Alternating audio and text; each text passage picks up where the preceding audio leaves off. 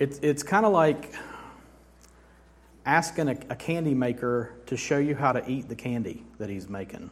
That's kind of how I feel this morning. It's like, talk to us about Romans 1 through 8. Like, okay. you okay with me doing this? This is right. This is good. And exactly what we're going to do. Over a year ago, and we'll talk about this in a minute, over a year ago we started into the book of Romans, and we compared working through the book of Romans expositionally like climbing Mount Everest, because this is, according to so many people, the highest peak of Scripture, the top of the top, the best of the best. It is the very purest gospel presentation in the Bible.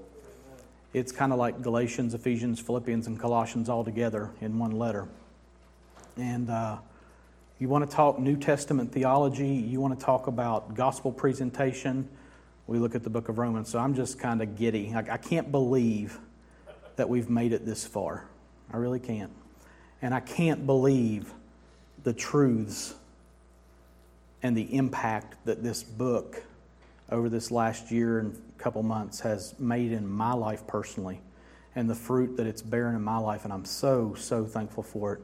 And part of my problem is, how do you take on this task to literally walk through 8 chapters of not just a book, but this book in one message? And we've been looking at the trees really up close, and we're going to pull out today, and we're going to take a glance at the forest.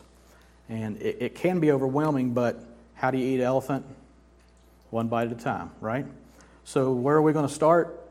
We're going to start where Paul starts. Chapter 1, verse 1. Before I read it, let me pray. God, you have done great things. You are God in heaven, and here we are on earth. Amen. And God, I pray that this morning that we would place our hands over our mouths so that we might hear you speak clearly.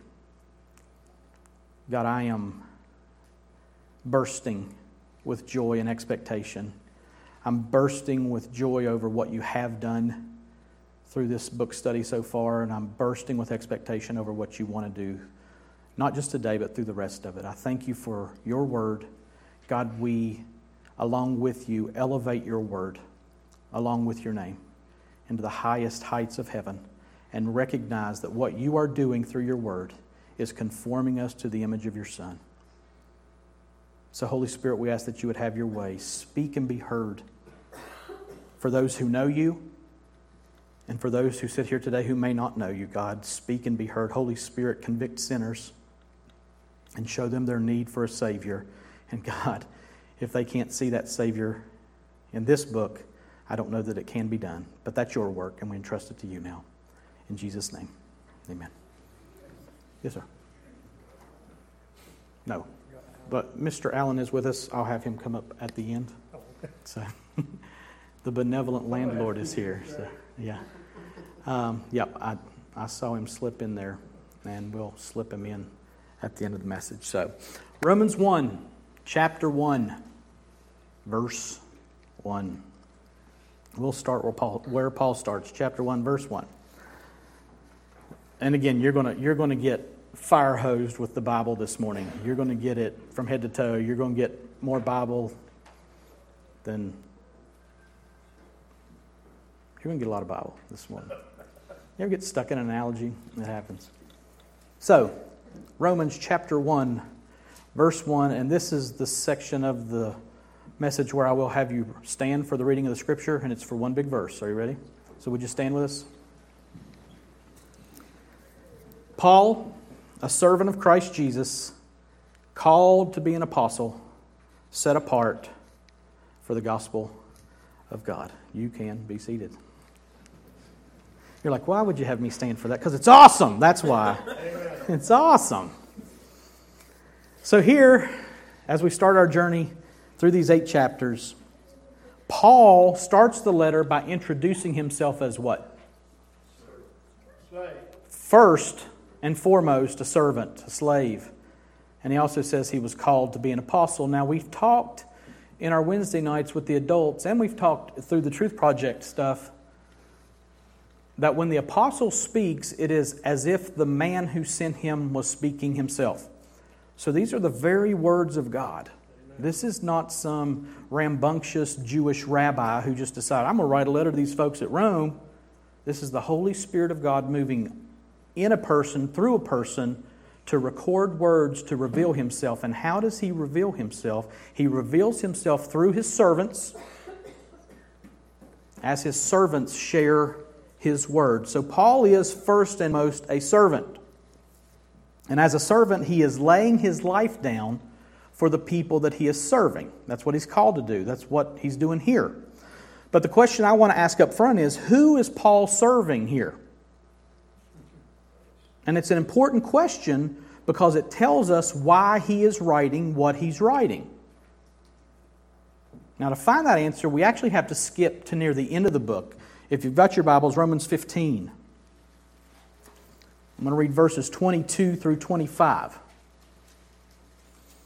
He says to the Romans, the church in Rome, in Romans 15, 22 through 25, this is the reason why I have so often been hindered from coming to you. But now, since I no longer have any room for work in these regions, and since I have longed for many years to come to you, I hope to see you in passing as I go to Spain, and to be helped on my journey there by you once I have enjoyed your company for a while. At present, however, I'm going to Jerusalem bringing aid to the saints. Now, to answer the question why Paul is writing what he's writing, if you look at verse 24, he says, I hope to see you in passing as I go to Spain, and to be helped on my journey there by you. So why is Paul writing this letter? To put it quite simply, this is a missionary letter. Miss Lynette shared with us this morning that she's got a mission that she's going, so she's sharing with us what's happening there, what's going on. And that's exactly what Paul is doing here to the Romans. He's got a work that he needs to do. He needs to raise some funds. He needs some support. So he's writing this letter to the Roman Christians. This is a missionary letter. Paul is raising money to make a trip to Spain. And how is he hoping to convince the Romans that they should help him on his way to Spain when he comes? He's giving them the best that he has. He's giving them the gospel, which is exactly what he does starting here in chapter 1. Look at verses 14 through 17 of chapter 1. Paul says, I am under obligation both to Greeks and to barbarians, both to the wise and to the foolish. So I am eager to preach the gospel to you also who are in Rome. For I'm not ashamed of the gospel, for it's the power of God for salvation to everyone who believes, to the Jew first and also to the Greek. For in it, in the gospel, the righteousness of God is revealed from faith for faith, as it is written, the righteous shall live by faith. From these verses, we see that Paul sees himself as under obligation to share the gospel to Jews and Greeks. We see that he was eager to share the gospel with his readers in Rome. We see that he's not ashamed of the gospel. We see that the gospel is the power of God for salvation to everyone who believes, and that in it, the righteousness of God is revealed from faith for faith. Now that, in and of itself, is a lot. And again, he's not even into the meat of that's just his greeting. He's just kind of explaining why he's doing what he's doing. But it does make the gospel the thing. He's saying clearly, I'm under compulsion to share the gospel. I believe the gospel is the power of God unto salvation. In the gospel is the righteousness of God that's revealed from faith for faith. So all of this makes this letter, this whole letter, all 16 chapters of it, about the gospel. It makes Paul's life gospel. And what we find that follows in this book is probably the most thorough treatment of the gospel in the entire Bible. So let me explain what we're going to do this morning. We're going to run at a really good clip through chapters 1 through 7 to see this gospel unfolded. And then we'll settle into chapter 8 and review the glorious truths contained in that chapter for those who have been saved by this glorious gospel. And here's the outline that we've been using for you guys that haven't been around. I actually found this in a Moody commentary, I believe. So this is completely plagiarized. So I didn't make this up. I don't want you to think that I did. The book of Romans is laid out thusly. The theme of the book of Romans is how to be right with God. That's the overall arching theme. Chapter 1:1 through 3:20, we see sin, the need for being right with God. Chapter 3:21 through 4:25, we see justification by faith, the means for being right with God. Point 3 is blessings, the results of being right with God. 5:1 through 8:39. Point 4 is really, real interesting, and guys, be praying. Chapter 9's coming. Chapter 9's like a crouching tiger, is what John Piper says. Point 4 is vindication, the Jewish people and the sovereignty of God, and how that applies to the gospel. Point 5 is application, the implications of being right with God. And then point 6 is Paul's concluding mandates. He's talking to individuals and to the church in general. So that's the outline that we've been following. So keep that, and we'll see that again throughout the message. But that's where we're headed. So, starting in chapter 1, verse 18, and running through chapter 3, verse 20, we see that we've called, point 1, sin, the need for being right with God. In this section, we see the starting point of the good news is really some bad news. And that bad news is that the wrath of God is being displayed now against all ungodliness and unrighteousness of men. We see that God has shown Himself to all through the things that have been made so that everyone is without excuse. And it's clear that the human race chose not to honor God, but rather worship created things instead of their Creator. And the result is that God gave them over in an act of His current wrath. He gave them over to debased minds, to the lusts of their corrupt, sinful hearts. And who is all this talking about? Chapter 3, verses 9 through 12. What then? Are we Jews any better off? No, not at all. For we've already charged that all, both Jews and Greeks, are under sin.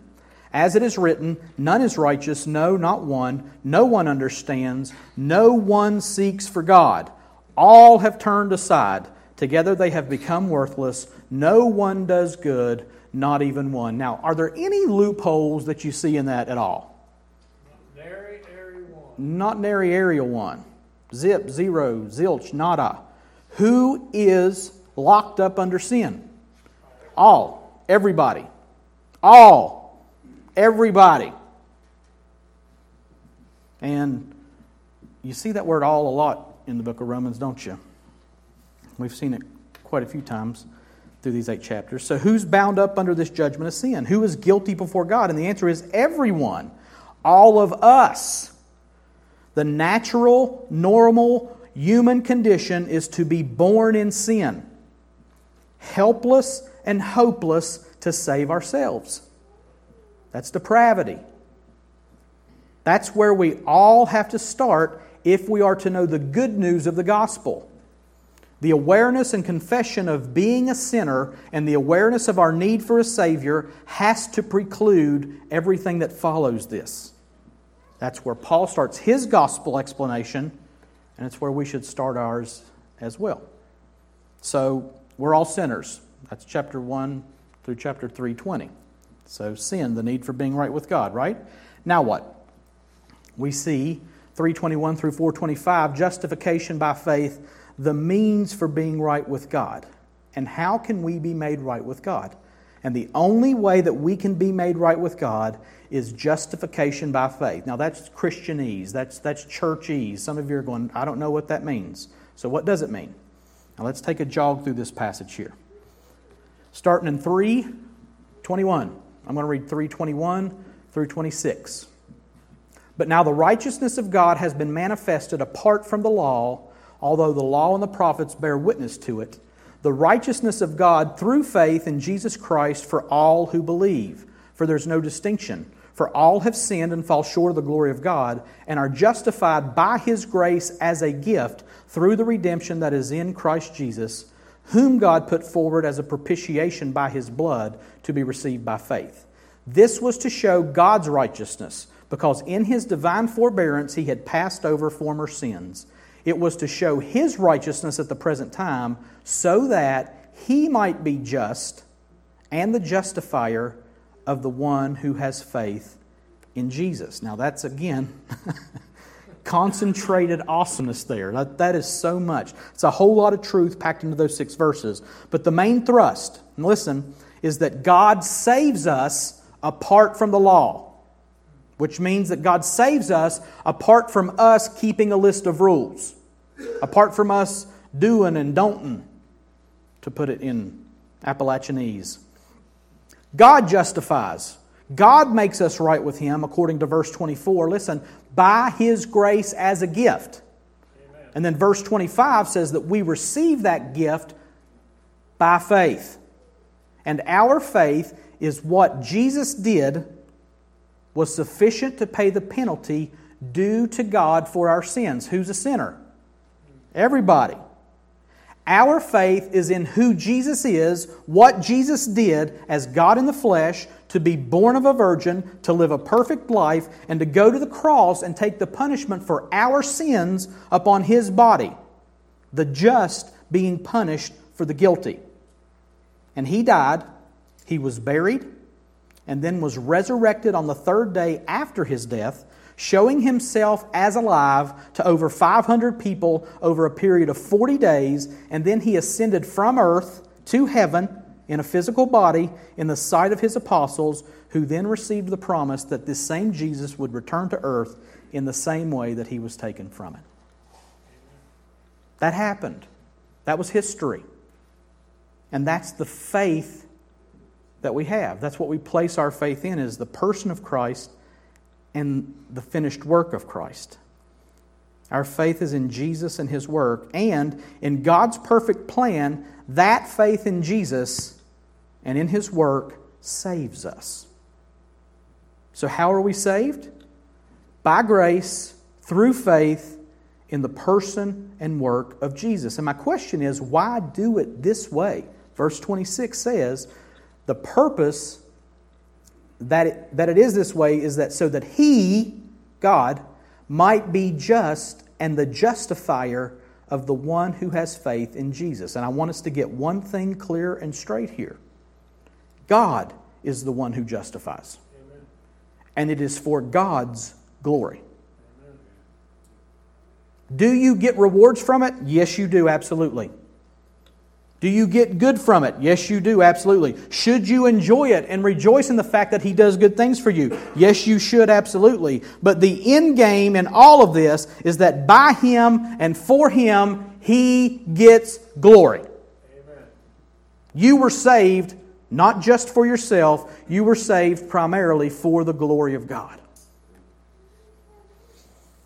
So from here, Paul goes into chapter 4, and he uses chapter 4 to show us how this looked in a guy named Abraham's life. And Abraham was the patriarch of the Jewish nation. And in chapter 4, we see that even Abraham was not saved by what he did, but he was saved when he believed that what God said God was going to do. Abraham believed God, and it says that belief is what led him to being counted righteous, being right with God. Belief in God, who God is, and what God has done. This is what justified Abraham, and it's what justifies us today. And why did God do it this way? So that the promise would be for all, not just for the circumcised, not just for those who had received the law of God. Look at chapter 4, verses 23 through 25. But the words it was counted to him were not written for his sake alone. That's talking about Abraham. But for ours also. It will be counted to us who believe in Him, who raised from the dead Jesus our Lord, who was delivered up for our trespasses and raised for our justification. So listen, this thing we call Christianity, this path to righteousness by grace through faith, is not a tribal religion. It's not reserved for a select few who happen to be born in the right family. The promise to Abraham was given so that all the nations might be blessed through him. All the nations might be blessed through him. Christianity doesn't belong to the Jewish people.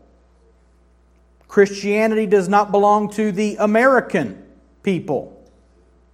Christianity does not belong to a privileged few.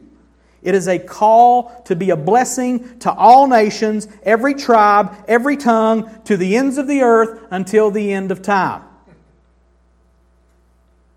So this is not for those lucky Jews who happen to catch a break and be born in a system where the law was present. And God made it that way so that everybody, all the nations, might have availability to this blessing by grace through faith. And since it's by grace through faith in the work of Jesus, it is available to all, and that's the point. And that brings us to our third point. See what a good clip we're running at? We're going to slow down in Romans 8, y'all. We've seen sin, we've seen justification by faith, and that led us to point 3, which is blessings. The results of being right with God. And great googly moogly, the things we have seen in these chapters. Chapter 5, verse 1 through chapter 8, 39. Bury me with those, please. Put them in my hand, in my casket. Because I'm telling you, it is breathtaking. It is overwhelming. Blessings. The results of being right with God. And what a whopping 4 chapters this has been. I look back, and we started it on chapter 5, verse 1, December 20th, 2015. It was the Sunday before Christmas last year that we started in on chapter 5. So for 10 months now,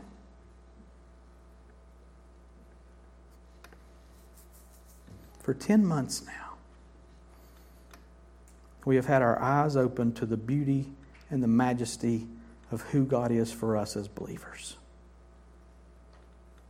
For 10 months now, we've been looking at the manifold blessings of being declared righteous by our faith in the finished work of Jesus Christ. And what an amazingly powerful and beautiful crop of blessings it is. Right from the get-go. Listen to Romans 5:1. Therefore, since we have been justified by faith, we have peace with God through our Lord Jesus Christ. Peace with God. If we had no other blessings that resulted from our justification, peace with God would be sufficient. Because let me tell you something. Peace with God, whom we had been at war with previously in the hostility of our sinful flesh. You say, well, I don't feel like I was at war with God. Well, you were. And He was at war with you because you were a rebel to His will. You were born cursing God. You were born with your hair on fire running toward hell. And see what you get for that? That's depravity. We've seen that everybody was born under sin. And we were hostile to God. So I don't feel hostile to God. The Scriptures bind us all up under sin. It says that we're held captive by the enemy to do His will. And if we are held captive to the enemy of God to do His will, the enemy's will is to be at odds, at war with God. So as an unbeliever, you are at enmity with God. And to think about having peace with God because of what He's done, that is a pretty big blessing. Peace with God, which is what our very souls cry out for in futility in everything apart from God. And then we went through chapter 5 and saw that the justified, and I'm just going to run through these blessings. If you've got your Bible there, look at chapter 5. I'm not going to read it all, but you can just see these things. We saw that the justified have grace. We saw that the justified have joy in sufferings, that they have endurance, that they have character, that they have hope, that they have God's love poured into their hearts, that they have the Holy Spirit who has been given to us. They have the beauty of the truth that God gave Christ to die for us, the just for the unjust, that we're saved from the wrath of God, that we have reconciliation, and that the very life of Christ given not just for us, but to us. That's a pretty good chapter, y'all. And then we saw the glory and beauty of imputation. And I don't mean cutting off your limb, that's amputation. This is not the doctrine of losing your limbs. Imputation in chapter 5. When we saw that all were imputed or given the sin of Adam. So that when Adam, the historical, very real person named Adam, when he sinned, we all sinned in him. It's what theologians call the federal head. Adam was the federal head of the human race. Now, why? Why would God set it up so that we were imputed or given the sin of Adam? The good news is so that we could receive the gift of righteousness of Christ through the imputation of His righteousness to us. 5:18 through 19. Therefore, as one trespass led to condemnation for all men, so one act of righteousness leads to justification and life for all men. For as by the one man's disobedience the many were made sinners, so by the one man's obedience the many will be made righteous. We can be made righteous by Jesus' act of obedience because we were made unrighteous by Adam's act of disobedience. But you may be crying foul here. You may be saying, that's not fair. And you are absolutely right. It is not fair that God would give you Jesus' perfect righteousness. That ain't fair, y'all. It's good, though. It's not fair, it's grace. And it's grace so that He would get the glory. And then we moved into chapter 6. Powerful section in chapter 6, where we saw that grace is not an excuse to sin. Rather, we see that we actually died to sin when we were justified, because we died to sin when we were joined to Christ and shared in His death. That passage says we were baptized into Christ, and that literally means we were immersed into Jesus and His life. And in that union, we share in His death, and we will share in His resurrection. We have gone from being a slave to sin to being a slave to righteousness. And then chapter 6 ends with the familiar verse, 6:23, for the wages of sin is death, but the free gift of God is eternal life in Christ Jesus our Lord. Which brought us to chapter 7, where we really slowed down. We really focused on chapter 7. And my statement over and over as we went through chapter 7 was, if you don't get chapter 7, you won't get chapter 8. And what we saw in chapter 7 was, we died to the law so that we could be joined to Christ. We were bound by covenant to the law, whether we knew it or not. And the only way to break a covenant is how? Death. That's the only way a covenant can be broken. And when we died with Christ, we died to the law, and our covenant there was made void. And then we were joined in union with Christ. We were wed to another. And the reason that had to happen was so that we could move from living according to the law in our flesh to living according to the power of the Spirit and bear fruit for what? For God's glory. Not that the law was the problem. He says this in chapter 7, and here we go. Sin was the problem. Sin deceiving us and making us obey its desires. So when we were born again, all that sin went away, right? Chuckle, chuckle. When you were born again, you don't have a desire to sin anymore, right? Because God takes that away from us. And it's a glorious deliverance, and we never mess up again. Right? Absolutely not. While we surely do get a new nature, and we surely do die to sin, and we surely do die to the law, we surely don't get a siniotomy at our conversion. Siniotomy. That's where they cut the sin out of you. Sometimes I need a backiotomy, I think. Give me a new back. And this really bothered me. I'm telling you, it shook my feathers. Because I'm thinking, why wouldn't God take this sin away? And chapter 7 tells us why. Verses 14 through 25, and you can just look at it in your Bibles. I don't have it up here. 14 through 25 talk about sin being present, sin dwelling in our flesh. And we made it clear that we were teaching from an understanding that the Holy Spirit was saying through Paul that this is a believer's experience. This wasn't Paul pre-conversion, it was Paul post-conversion, wrestling with sin in his flesh. So the believer has sin dwelling in his flesh. The believer is the one doing the thing he doesn't want to do. The believer is the one who isn't doing the thing that he wants to do. The believer is a walking civil war, being torn between the law of God in his mind and the law of sin in his flesh. Which makes verses 21 through 25 so important. Now I do have those up here. The end of chapter 7. So I find it to be a law that when I want to do right, evil lies close at hand. For I delight in the law of God in my inner being, but I see in my members another law, waging war against the law of my mind and making me captive to the law of sin that dwells in my members. Wretched man that I am, who will deliver me from this body of death? Thanks be to God through Jesus Christ our Lord! Exclamation point. Uninspired exclamation point, but I think right exclamation point. So then I myself serve the law of God with my mind, but with my flesh I serve the law of sin. So, according to this, evil lies close at hand. War is being waged against the law of his mind. He's a captive, like a POW, to the law of sin. And he calls out for deliverance as a believer from this body of death. And who delivers him? Thanks be to God through Jesus Christ our Lord. And then this. So then I myself serve the law of God with my mind. High five! But with my flesh I serve the law of sin. Believer. Apostle. Inspired writer of Scripture.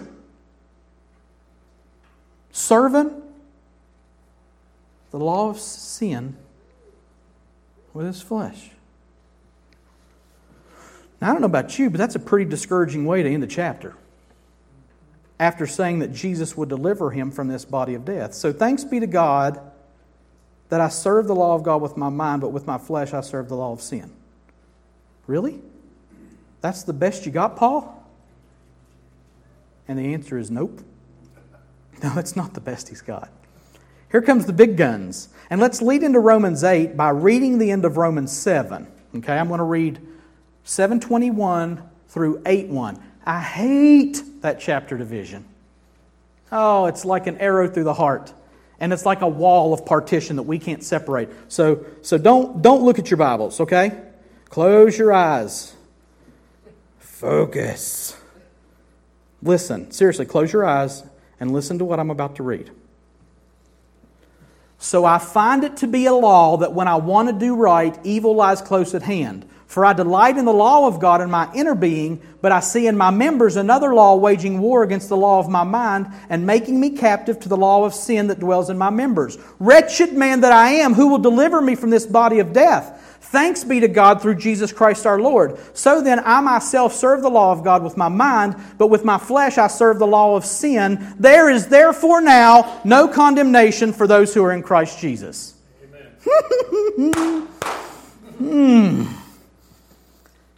Now, did you hear what I just read? Do you get it?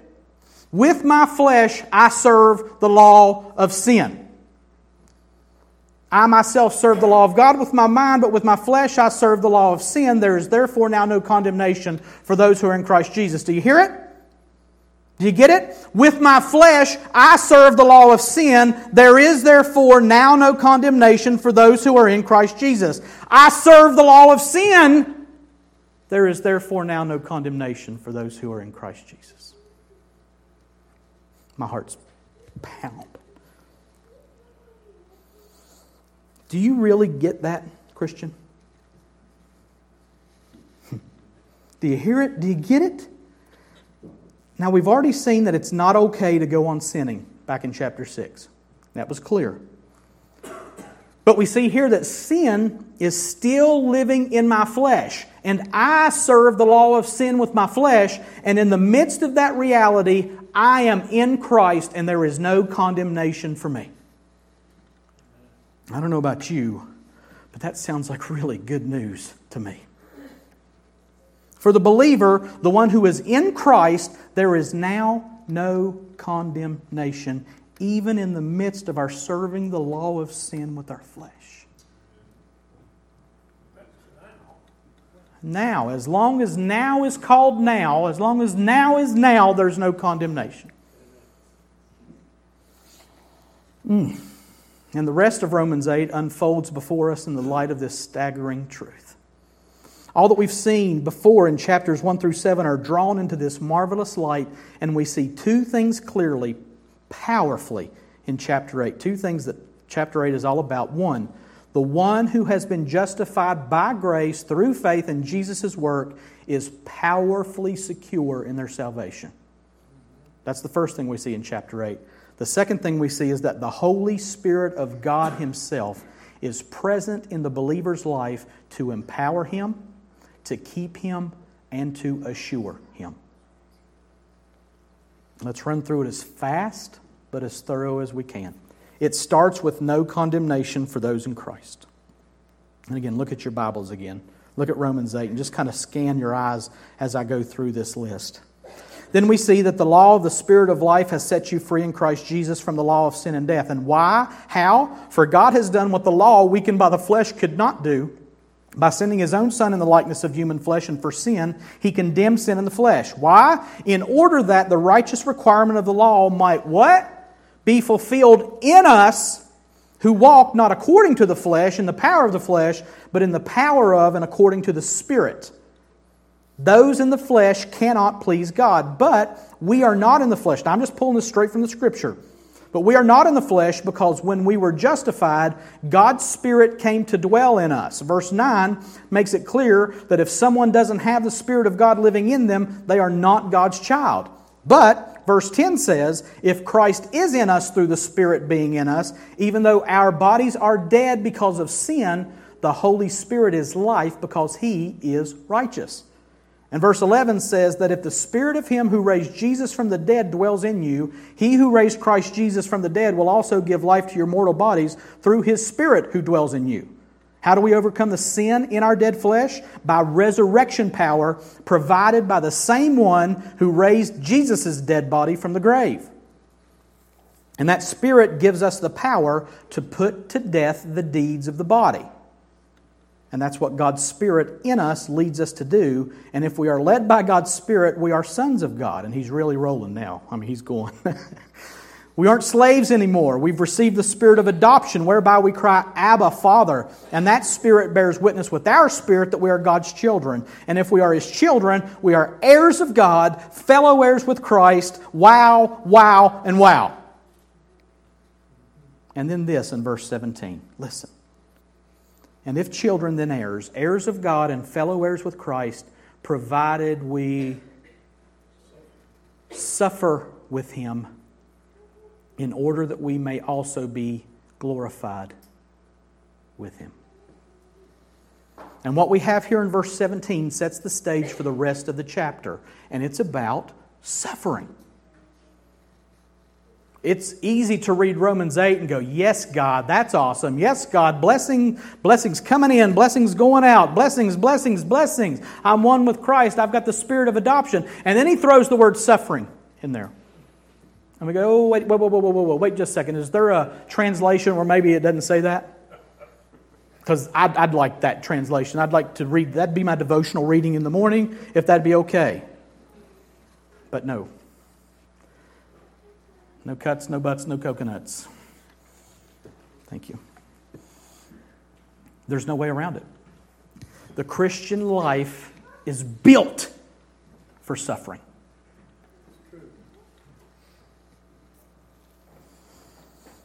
Verse 17 says plainly that in order to be glorified with Christ, we must and we will suffer with Him.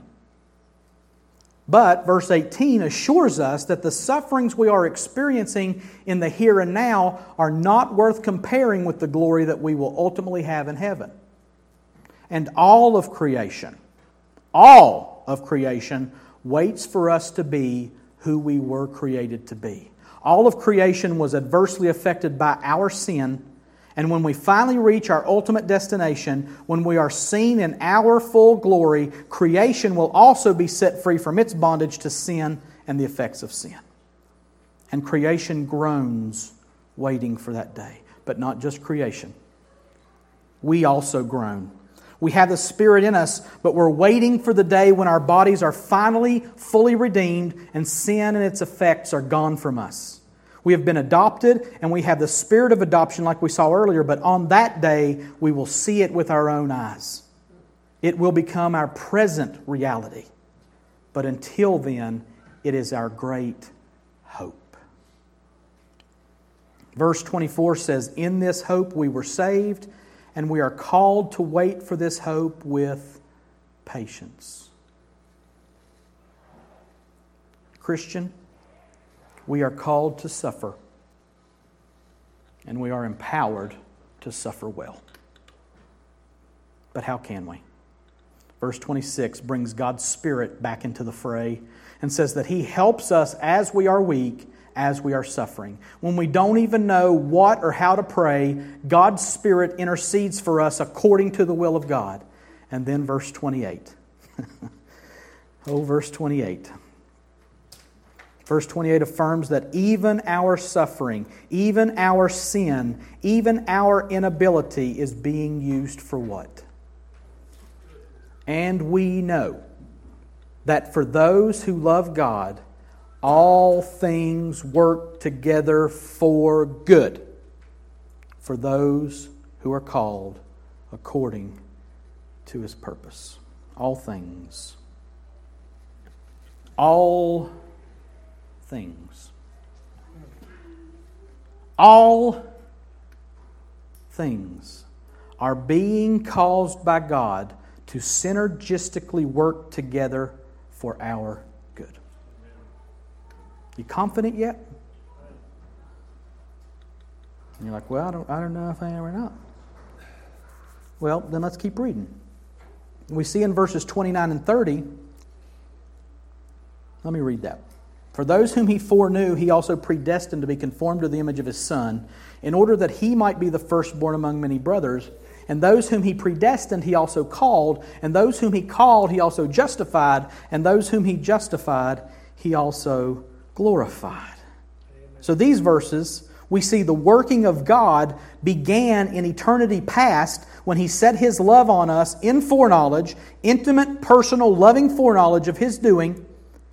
And when He set His foreknowledge on us, when He set His love on us and foreknew us, He also predestined us to be conformed to the image of Christ. And when He predestined us, He called us. And when He called us, He also justified us. And when He justified us, He also glorified us from eternity past.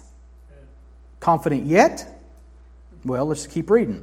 With a flourish, with a shout of triumph and praise and confidence, Paul concludes this chapter and this section with verses 31 through 39. And yes, we are going to read this. "What then shall we say to these things? If God is for us, who can be against us? He who did not spare His own Son, but gave Him up for us all, how will He not also with Him graciously give us all things? Who shall bring any charge against God's elect? It is God who justifies. Who is to condemn? Christ Jesus is the one who died, more than that, who was raised, who is at the right hand of God, who indeed is interceding for us. Who shall separate us from the love of Christ? Shall tribulation or distress or persecution or famine or nakedness or danger or sword? As it is written, for your sake we are being killed all the day long. We are regarded as sheep to be slaughtered. No. In all these things we are more than conquerors through Him who loved us. For I am sure that neither death, nor life, nor angels, nor rulers, nor things present, nor things to come, nor powers, nor height, nor depth, nor anything else in all creation will be able to separate us from the love of God in Christ Jesus our Lord." Let me just try to put that in a capsule. You ready? No one can be against us because God is for us. We are given all things in and with Christ. No one can bring a charge against us because God justifies us. No one can condemn us because Jesus died, was raised, and is at the right hand of God interceding for us. We can't be separated from the love of Christ by tribulation, distress, persecution, famine, nakedness, danger, or sword. And though we live to be killed as sheep to be slaughtered, in all these things we are more than conquerors through Him who loved us. And we can be sure we can be sure that neither death, nor life, nor angels, nor rulers, nor things present, nor things to come, nor powers, nor height, nor depth, nor anything else in all creation will be able to separate us from the love of God in Christ Jesus our Lord. Are you confident yet?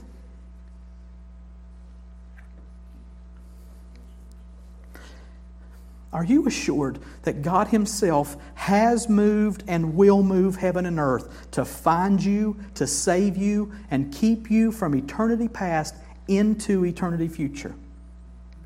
Are you confident that He who saved you before the foundation of the world will preserve you although every demon in hell sets their flaming missiles against you? Are you sure yet that the love of God, shown at the beginning of chapter 8 as placing us in Christ and away from condemnation, is the same love that at the end of the chapter says we will never be separated from? Do you see that, Christian?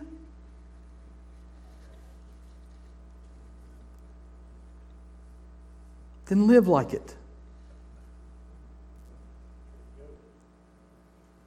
It's one thing to know it.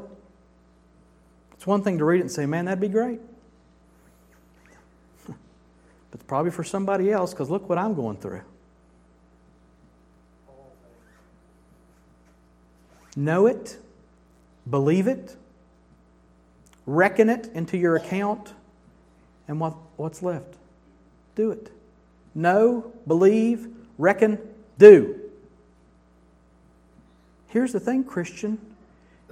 It's in your account. God deposited it there. And we're walking around like we're afraid of bouncing a check. Oh, I don't know about this. My boss is pretty mad at me. I don't know. God must be upset with me.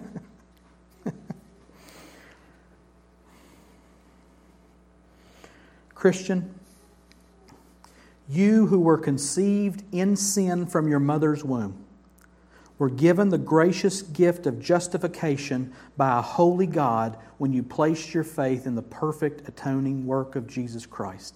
You were baptized into Christ. You were immersed into Him. You were placed in union with Him. And now you are being kept by Him by the power of the Holy Spirit in you. And you are being empowered by Him to image forth His glory as you suffer, as you wait, and as you overwhelmingly conquer in your battle with the sin that resides in your flesh. And He will keep you, and you will never be separated from His love for you. When you fail, when you fall, when you love sin more than Him, He loves you with an everlasting love, and His kindness leads you to repentance. And listen, He will not fail. He will not loosen His grip. He will not falter in His work to conform you to the image of His Son. And that's the gospel.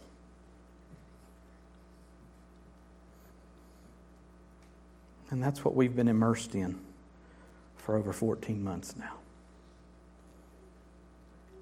And it tickles me to death. I feel like Romans 8... We talked about Sir Edmund Hillary back in our overview of Romans, the first message in Romans, which was an overview of the whole book. That was fun too. We talked about Sir Edmund Hillary being the first person to get to the top of Mount Everest. What happened was when they got up there, they didn't just say, okay, keep going. They stopped and they took some pictures and they planted a flag and they looked around from 30,000 feet up in the air. And I feel like that's what we've been doing in Romans 8. It's like we're just going, wow. No condemnation. No separation. Take a picture. It'll last longer. Take a picture of me here, right here with this truth that nothing can separate me from the love of God in Christ Jesus. I want to carry that picture right next to my heart for the rest of my life. I want to walk in that truth. I want to walk in the truth that Jesus Christ loved me enough to die for me, that Jesus Christ loved me enough to give His life not just for me, but to me, and that nothing can separate me from that love. Take a picture.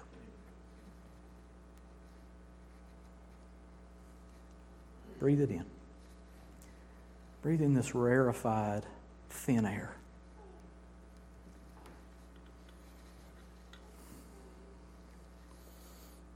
And I feel like the rest of the book, starting in chapter 9, we're starting down the mountain. People die going down the mountain too. It's precarious. And you know what's at the bottom of the mountain? Life. Every day, get your feet dirty in the mud, life. And that's what the rest of this book's about. So as we start down the mountain, as we begin our descent back down into this everyday life, we are clear from Romans 1 through 8 that God's plan is for our good. God's ability is more than adequate, even in the midst of our sinning, suffering, and striving.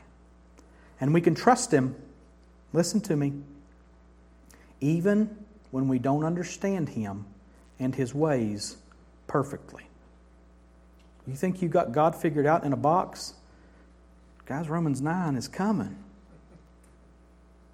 And it ain't playing no games. And it's good news. We're going to struggle through it. We're going to wrestle through it. You're going to get mad at me. I love you. I'm not going to change the Bible. I'm going to let it change me. Amen. Remember my buddy who hit the rock wall and got his teeth knocked out? We're going to come up against a really big, immovable God in Romans 9 through 11. You ain't going to move Him. Be ready for that. We can trust Him even when we don't understand Him and His ways perfectly. And you're going to need to know that. You're going to need to hold on to that immediately as we move into chapters 9 through 11. It's not an insignificant portion of Scripture that's just a parenthesis. You're going to need the assurance that this is pertinent to our everyday lives when we move into chapters 12 to 15. Listen to me. Our confidence, our hope is in Him and His perfect plan. If at any point you find yourself being pulled away from that confidence in Him, remember the gospel. Remember chapters 1 to 8 of Romans and refresh yourself in the infallible proof of and in the ineffability of God, whose plan and power are perfect. And they are perfect toward us, in us, and through us. That's what the gospel's all about. And it has been a glorious trip up the mountain. And it's going to be a glorious trip down it too. Let's pray. God, You are faithful. You are able to do exceeding abundantly above anything that we could think or imagine.